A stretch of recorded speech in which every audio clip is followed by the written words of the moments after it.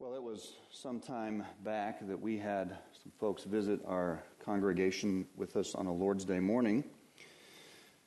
And as I always do, I try to follow up with folks who visit if they fill out a visitor card, and I send them an email or send them a letter in the mail and just see if there's anything I can help them with as a pastor, try to get to know them a little bit, thank them for their visit. This particular person whom I followed up with, I have received an email back from just about every other week since then for some time. And the email I get back always has kind of a funny message on it and an attachment that they want me to open. Fortunately, I have a son who has studied cybersecurity. And he has told me, don't ever open that email. He tells me that those kinds of emails are designed to actually gain access to my computer, to try to infiltrate what is there, and actually to try to gain access to my own contacts and further infiltrate other people's computers that I might correspond with. Now, the person that I received this email from likely doesn't even know this is happening. I don't suspect that they are nefarious in their intent, and in fact, I wonder if they even know what's going on. But apparently, at some point, they let somebody access their computer unknowingly, and that has now extended to other people to whom they are corresponding or have access to by way of an email address. Well, the little book of Jude, these 25 verses, are like a cybersecurity warning for the church. Jude is writing, warning about infiltration, warning about people that would like to gain access to the Lord's people in order to do harm, in order to muddy the gospel, as it were. And the warning is stern. As we read it, you heard some of the language that Jude uses, and it's very stern. Because he is very passionate about preserving the truth of the gospel. Aren't you at arms over things that you love? Men, if somebody comes into your house at night, an intruder, I would guess your response would not be casual and nonchalant, but would be rather vicious, perhaps? Strong? And this is what Jude is trying to stir all of us up toward as a church, this church, and every church that claims to profess the true gospel of Jesus Christ. This is a stern warning. In fact, it's a strong appeal. He writes in verse 3, I appeal to you to contend for the faith. So the book of Jude is about contending for the faith.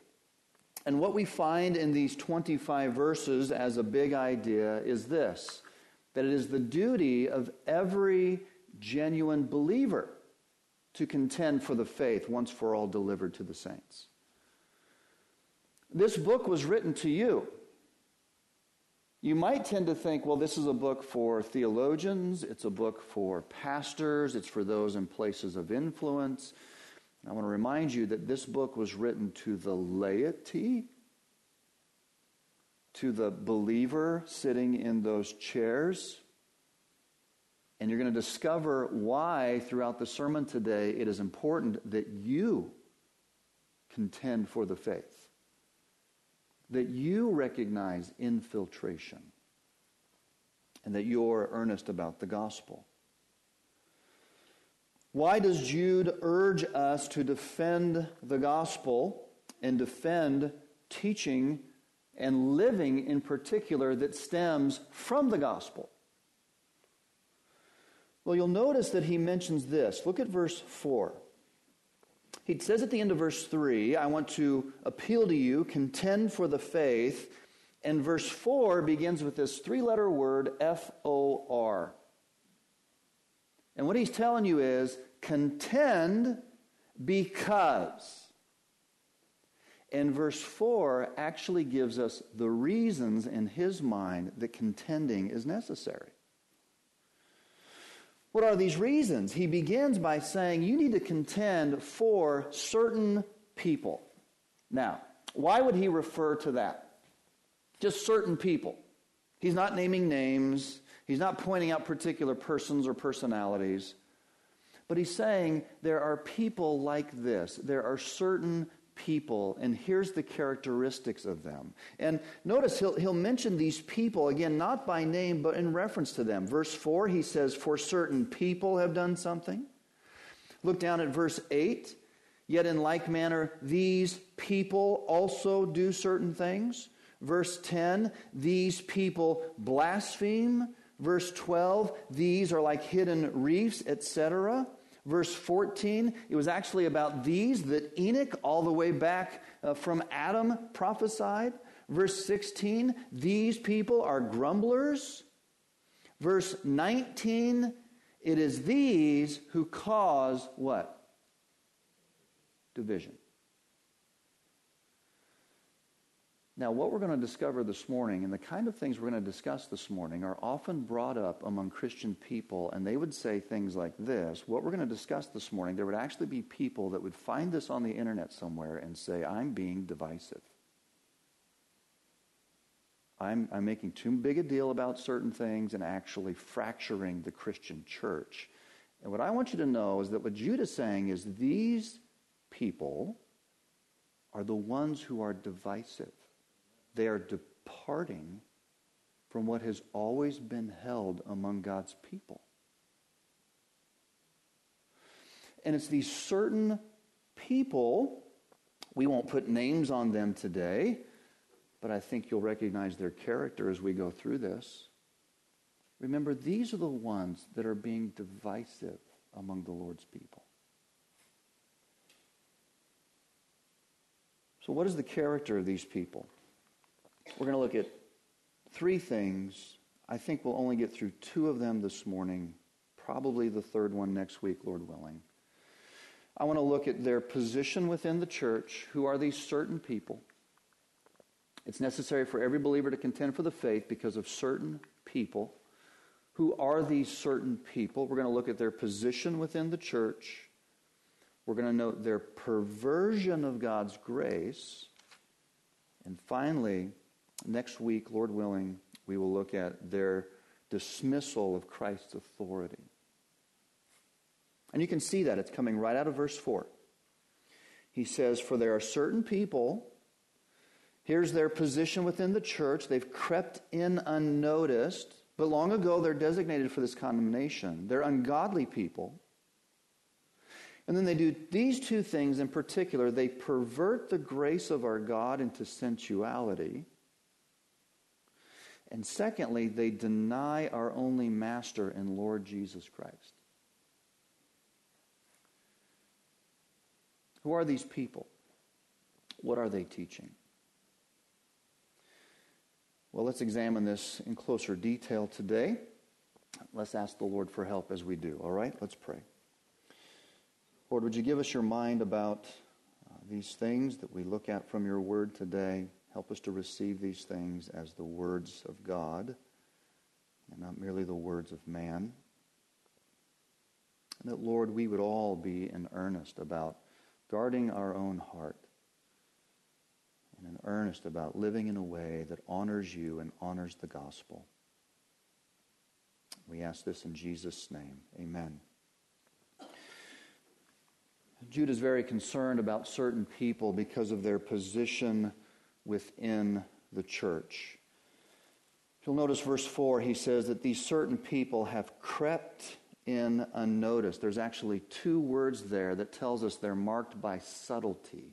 They're creeping and in a way that is unnoticeable. They're gaining access by a means by which they're not forthright and upfront, but trying to come in the back door, as it were. Creeping in, trying to be unnoticed in order that they might infiltrate. How did this happen? Well, in Jude's day, it was likely the work of itinerant ministers that would travel from congregation to congregation in the first century churches.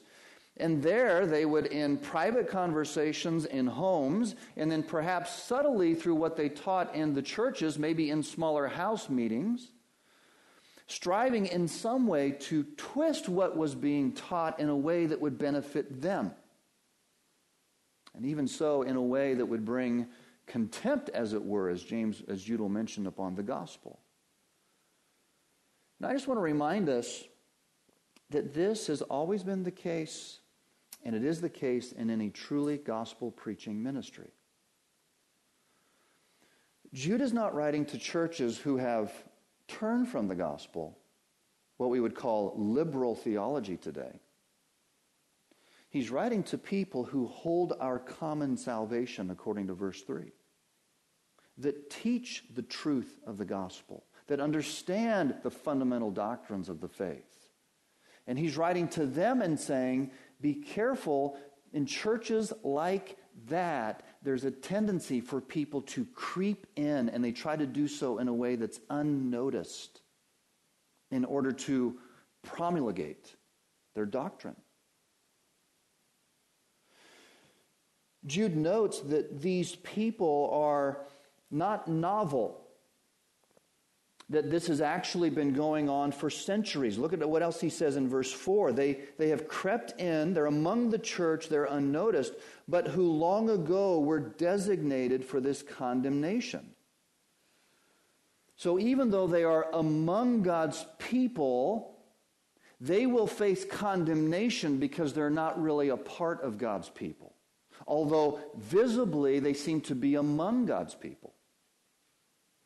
And Jude goes on and he gives now Old Testament examples, millennia before Jude even lived, to demonstrate this. And this is what the bulk of his letter does.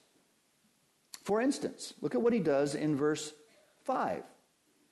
He says, I want to remind you that although you once fully knew it, that Jesus, who saved a people out of the land of Egypt, what's he talking about there? He's talking about the Exodus and Moses leading those people out of Egypt back in the book of Exodus. But notice he says that Jesus, who saved a people out of the land of Egypt, afterward destroyed those who did not what? You would think everybody that left Egypt with Moses was a part of the people of God. And he's going to give this example, and he's going to say, but not all of them were. In fact, many of them didn't believe. And it became known in their condemnation. He gives other Old Testament examples. Look at verse 6. And the angels who did not stay within their own position of authority, but left their proper dwelling. What's he talking about here?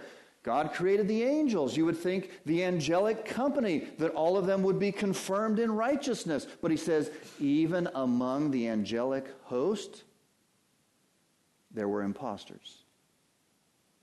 Those who turned from that righteous state and were expelled from heaven. You can see he's just giving examples of people among you who you think might be a certain way, but really aren't. In verse 7, he speaks of the condemnation of people like this. It's like Sodom and Gomorrah. Here's how God feels about what they're involved in particular, their sexual immorality. And he reminds us of the punishment of eternal fire, the fire that rained down on that place. And so he gives these 3 Old Testament examples, verses 5, 6, and 7. And then in verse 8, he applies it. Yet in like manner, these people also are just like this. This is how Jude lays out his argument. And he does the same thing again. Look at verse 11. He says, woe to these kinds of people. Why? They walk in the way of Cain. There's an Old Testament example. They abandon themselves for the sake of gain to Balaam. There's another Old Testament example. And they perish in Korah's rebellion. There's 3 more Old Testament examples. Jude really has a thing for 3s. And he gives these Old Testament examples, and then he again applies it. Verse 12. So these among you are like hidden reefs at your love feast. And he goes on and he talks about them. He says, Enoch talked about these people. Not only these Old Testament examples, but also Enoch. This seventh from Adam, we're told in verse 14. It was about these people that Enoch prophesied and had something to say. And then finally, look at verse 17. He says, you must also remember, beloved, the apostles of the Lord Jesus Christ had something to say about these people among you who aren't really with you. You can see he's piling on these examples of people who infiltrate and seem to be a part of something, but really they have no part at all. If you go back to verse 4, this is their position among the church. They are marked by subtlety, but they aren't novel. There's always been this kind of mixing of the visible people of God with the invisible people of God. And how do you sort that out? And finally, he just says in verse 4 that these are ungodly people. What is an ungodly person? It's someone that lives life as if there is no God, that they are God. I am God. I answer to nobody. That's an ungodly person. And I so appreciate the way that Wayne emphasized that in the 15th verse, because Jude just piles this on. They are ungodly people and all of their ungodliness and ungodly sinners. And he just keeps coming back to that. These people have no awareness of God. They may say they do with their lips, but when you look at their life, they could care less.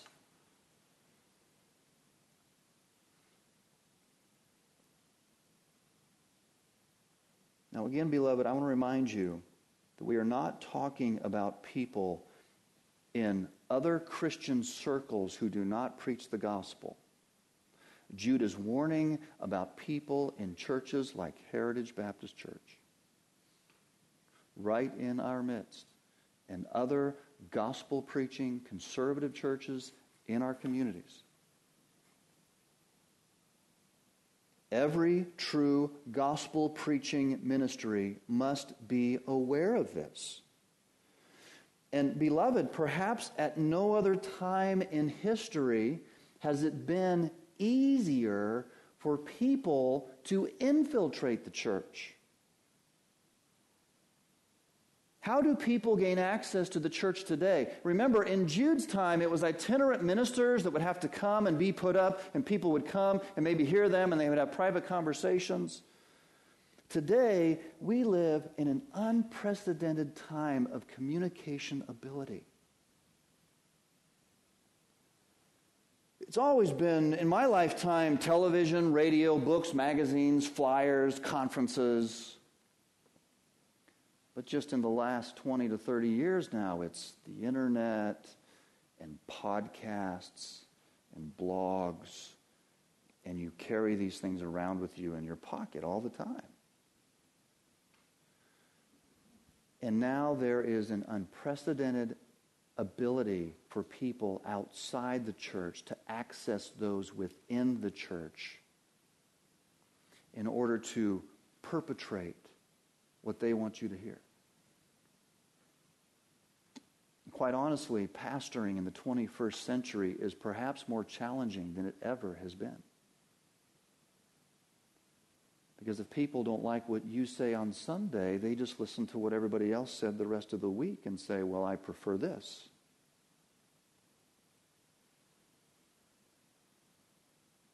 And the opportunity for false teachers to influence the church is ubiquitous. It's everywhere. And that's why Jude says, you contend for the faith. Not pastor, not theologian. I don't know of any other time in history when it has been more incumbent upon the people sitting in that pew or chair to examine what you're hearing and contend for what is right and for what is true. And that brings us to this. What are they teaching? What's the teaching we should be aware of? Now, I'm certain that most of you in this room, if you heard someone come and preach another gospel to you, something that was different than the true gospel of Jesus Christ, you would pick up on it in some regard and say, that's not right. But the thing that Jude is dealing with is not so much that these people are teaching an entirely different gospel. It's the fact that they take what is true about the gospel and they pervert it or twist it. They twist it that results in a different way of living. Look at how he says this. Look at verse 4. He says, these are ungodly people who pervert or literally twist the grace of our God into what? Sensuality. What these people do, there's a perversion of God's grace. How do they pervert the grace of God? I like the way the New International Version translates this. It says, they pervert the grace of our God into a license for immorality. Because that's what the term sensuality means. You may have a translation that speaks of lasciviousness or licentiousness. We don't use that word anymore. I think our ESV does an excellent job of translating this as sensuality, and literally it's talking about sexual immorality. And what Jude has encountered is the teaching of cheap grace in the church that somehow makes it okay to even overlook sensuality or immorality. That somehow grace covers all of that, and it's twisted. Now, how would that happen? You say, how can that possibly be the case? Well, let me just go through with you and see what the Bible does teach us about the grace of God. You don't need to turn there, but what is God's grace? I have it on the screen for you. In Acts 20:24, the Apostle Paul, in speaking to the Ephesian elders, leaders of the church at Ephesus, he said this, I do not account my life of any value, nor as precious to myself, if only I may finish my course and the ministry that I've received from the Lord Jesus to testify to the gospel of the grace of God. The good news of God's grace. What is God's grace? What makes it good news? How is it twisted? Well, I think the book of Romans really helps us here. Go to Romans chapter 5.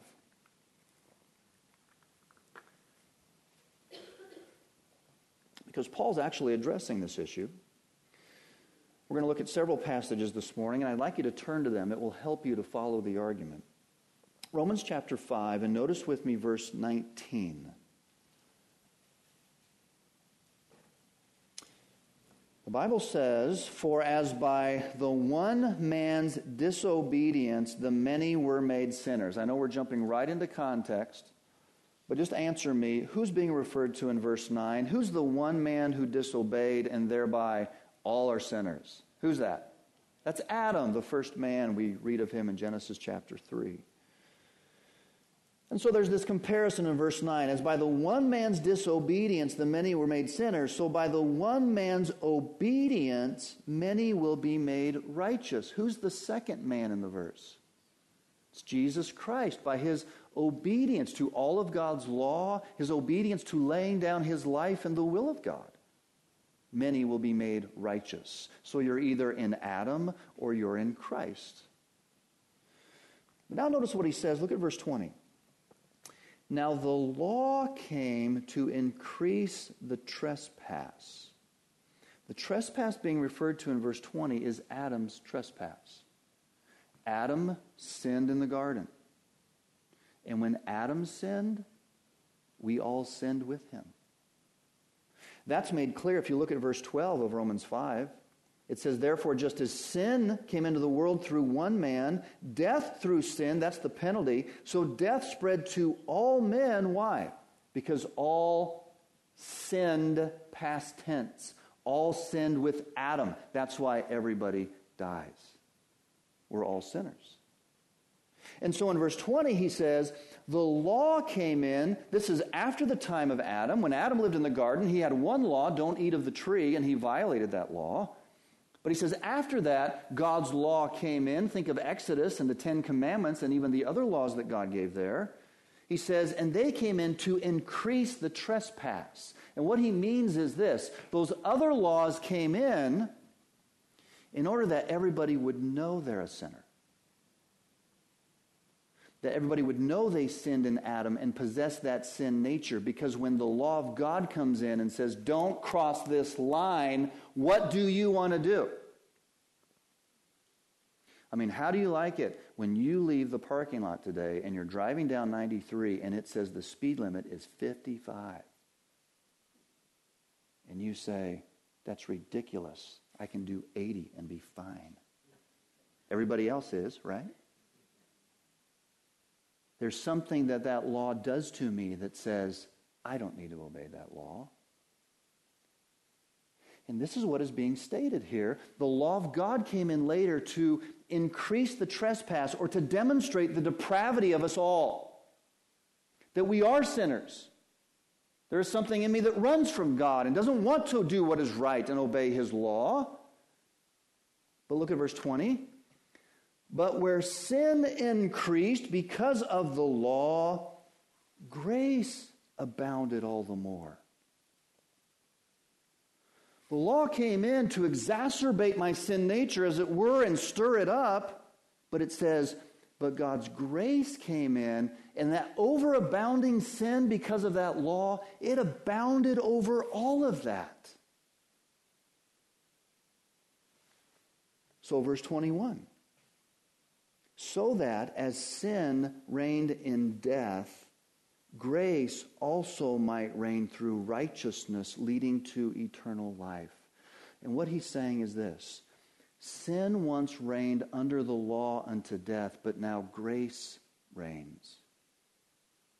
We are now living in a day in which God's grace reigns. How do you know that? Because when you came to church today, my friend, you didn't come toting your goat for a sacrifice. And you didn't come examining the law. And I'm not up here expounding to you the 613 commands in the Old Testament that are God's righteous ways that you must follow. But you came with a full assurance that having come to faith in Christ, your sins are covered. And I come today preaching to you, draw near to God through Christ. And if you do so, you'll find grace and mercy in your time of need. And we don't have, here's how to, here's what to, do this, don't do this. It's the grace of God in Jesus Christ. So draw near through him. And this is what Paul is explaining in verse 21. So sin reigned in death. There was this constant awareness of the law and my condemnation. But now we are in a time when God's grace reigns. And our sins, past, present, and future, are forgiven in Christ. And his grace superabounds over all of our sin. Now, that is the truth of the gospel, the bedrock truth of the gospel. But let me ask you, does grace, that kind of grace, accommodate sinful living? Because I'm forgiven and I'm under grace and there are no specific laws. I can live however I want. That might be the conclusion that some people draw, and that's why look at chapter 6 and verse 1. Paul says, what shall we say then? Are we to continue in sin that grace may abound? See what he's saying? Okay, if God's grace covers my sin and I'm under God's grace, then I should sin more because I get more grace and make it more bountiful. Is that the right conclusion? And what's his answer according to verse 2? By no means, he says. That's a horrendous conclusion. Because grace has actually set you free from sin and delivered you from its shackles.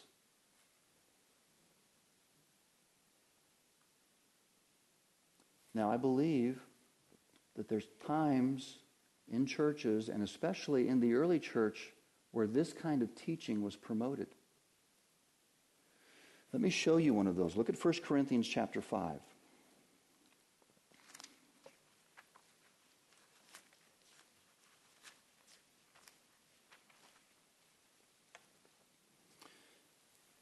And look at verse 1. Paul's addressing a group of believers who believe the gospel. They've heard the gospel. And here's what he says to them. Chapter 5, verse 1, 1 Corinthians. It is actually reported that there is sexual immorality among you, and of a kind that is not tolerated even among pagans. For a man has his father's wife. Paul's saying is, I can hardly believe my ears that there's this kind of immorality going on among you, even a kind of incestuous relationship that even pagan people aren't involved in, and yet it's right in your midst. And look what he says in verse 2. And you're arrogant about it. I cannot speak dogmatically, but I tend to think the arrogance was this. It's God's grace. We're under grace. It's not a big deal. Paul says in verse 2, you should rather mourn over this. And you should deal with it. Because that's going to affect the whole body, like leaven leavens the lump.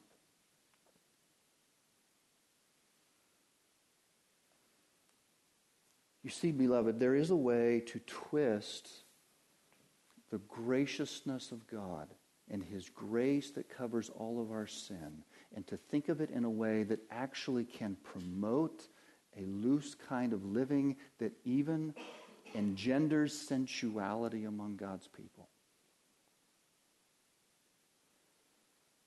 You see, the grace of God is intended to train us and instruct us about certain things. Look at Titus chapter 2.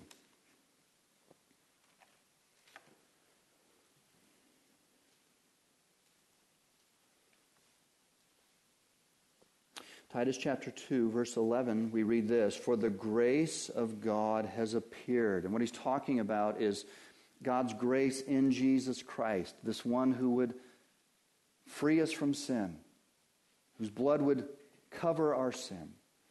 Verse 11, the grace of God has appeared. It brings salvation for all people.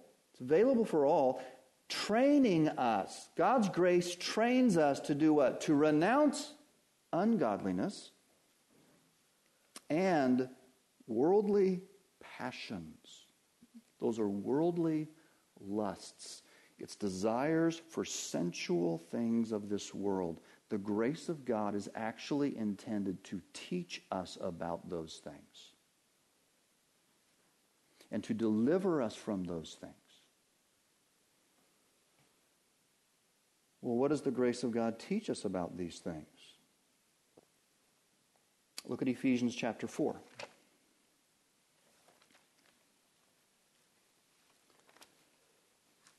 And again, I'm doing my very best this morning, beloved, just to let the Bible speak for itself. What does God's grace teach us in particular about worldly lusts or sensual living? Look at Ephesians 4 and verse 17. Paul writes to the church at Ephesus, those who hold our common salvation. And he's saying in verse 17, now this I say and testify in the Lord, that you have been saved. You must no longer walk as the Gentiles do in the futility of their minds. When he refers to Gentiles, he's referring to unbelieving people. He says, you shouldn't be living like people who don't know the grace of God. Verse 18, they are darkened in their understanding, alienated from the life of God because of the ignorance that is in them due to the hardness of their heart, because they've rejected God, their heart becomes hardened, and then they're alienated from Him. Now look at this, verse 19. They have become calloused. What's a callous? I'm pretty proud of myself. I have a couple because I've been doing some digging in my yard, right? Usually I have soft pastor hands.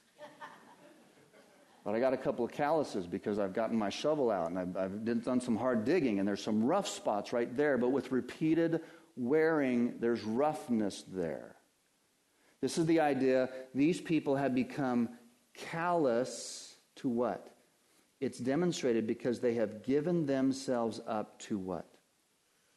Sensuality and greedy to practice every kind of impurity. Beloved, tell me, does that not typify our world today? They are calloused with regard to sexual immorality. It's everywhere. Things that used to make people blush are shouted on the rooftops and put out everywhere. There's a callousness to that. And what the Scripture is saying is this: God's grace delivers you from that. That you would not be so calloused. That you would call it out for what it is: a perversion, immorality, indecency, impurity.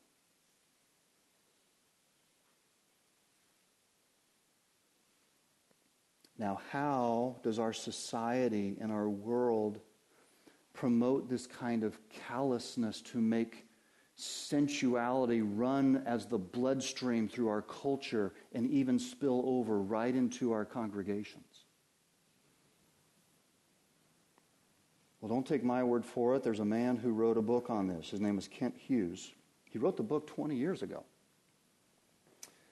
And Kent Hughes pastored a church in Illinois for many years.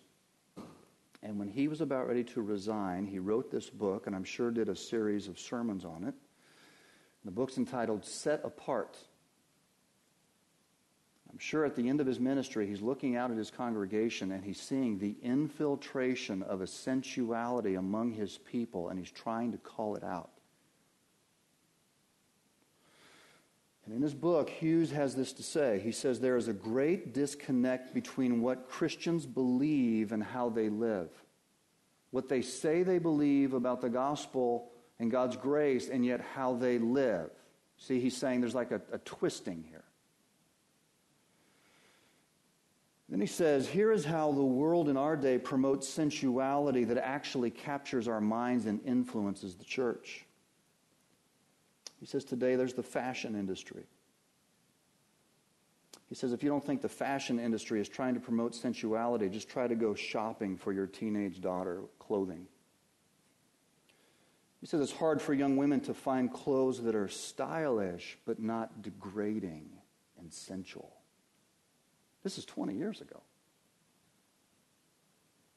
He's saying this is people who are calloused to sensuality, and in fact, they're promoting it. He talks about the beauty industry. He says, the beauty industry teaches us that you can't be happy without the body that you desire. Therefore, you must constantly be working on that perfect body, or you'll never be happy. And he says that streams through our society, and the deleterious effects on young people and young women in particular are quite devastating. But it's this constant promotion of sensuality.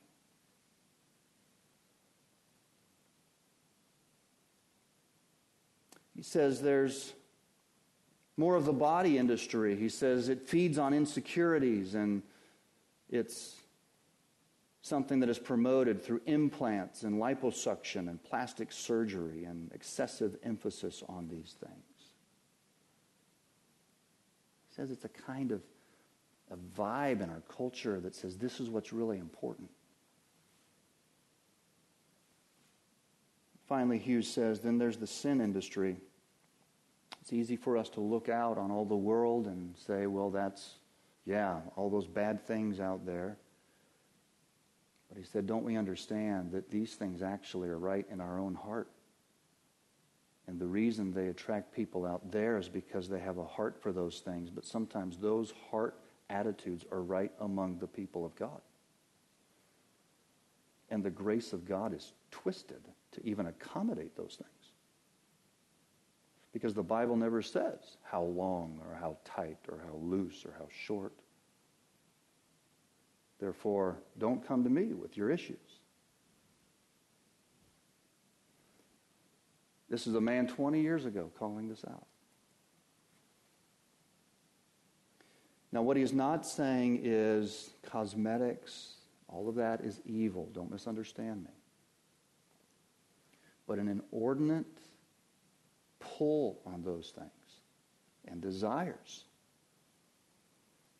will accommodate a sensual heart. Because after all, what is the real issue?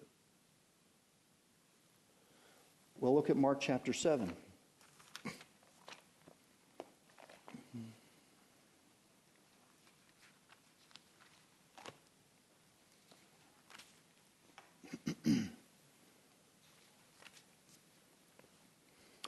Look at verse 14.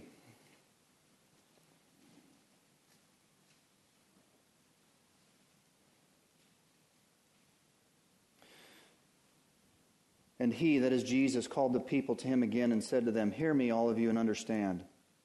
There's nothing outside a person that by going into him can defile him. But the things that come out of a person are what defile him."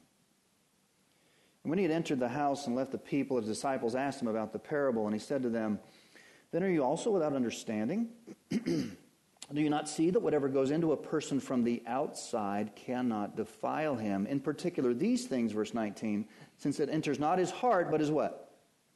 "His stomach, and is expelled. Thus he declared all foods clean." There are some people who would say, see, Jesus is saying it's not anything outside of you, it's what's inside of you, that's the real issue. And I would just remind you that Jesus is talking about things that go into the stomach and not the heart. There are things outside of you that shoot straight for your heart. And you better beware of those things.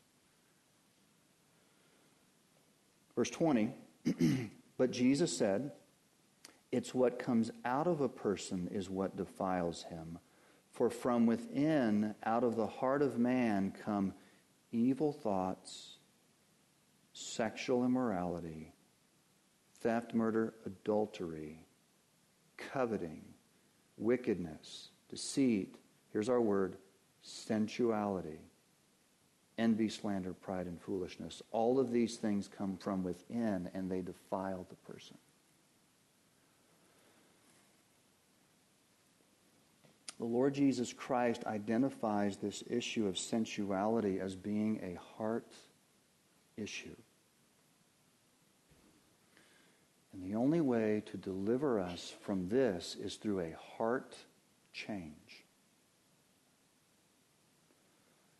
When the grace of God comes into a person's life and saves them, it doesn't just save them from hell, it saves them from the grips of sin and the grip of sensuality.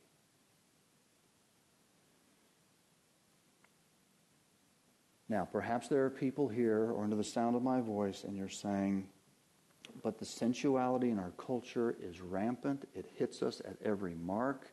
The temptations are great. I often fall. And how I want to encourage you this morning is this. It is indeed true that in our thoughts and through our eyes, sensuality is everywhere. But there is a big difference between simply giving in and succumbing to it and even looking for it and fighting against it.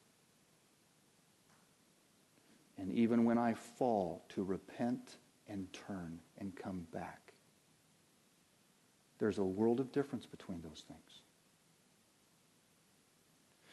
And what Jude is warning about in his little epistle is this. It's actually people that come into the church and they pervert this truth about God's grace and how great it is, and they pervert it to the degree that they make it feel like it's okay for you to be sensual. It's fine. God doesn't say anything about that. It's covered. And what Jude is warning is that that's a kind of infiltration that can happen in any church that holds our common salvation. And it twists the gospel. Why? Because God's grace is to change your heart and deliver you from those things. And when I'm delivered from those things, and I'm living in a way that is not sensual or drawing attention in inordinate ways, I'm displaying God's transforming grace in my life. I've been freed from that.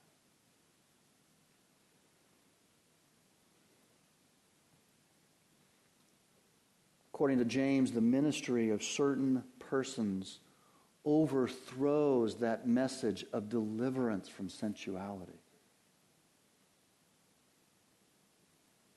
Therefore, he says, be aware, and you must contend. And you must, in your heart of hearts, decide, how are you going to live? What will you do? Salvation is the power of God delivering people not just from hell, but from sin. And this is the grace of God to us all. Let's pray together.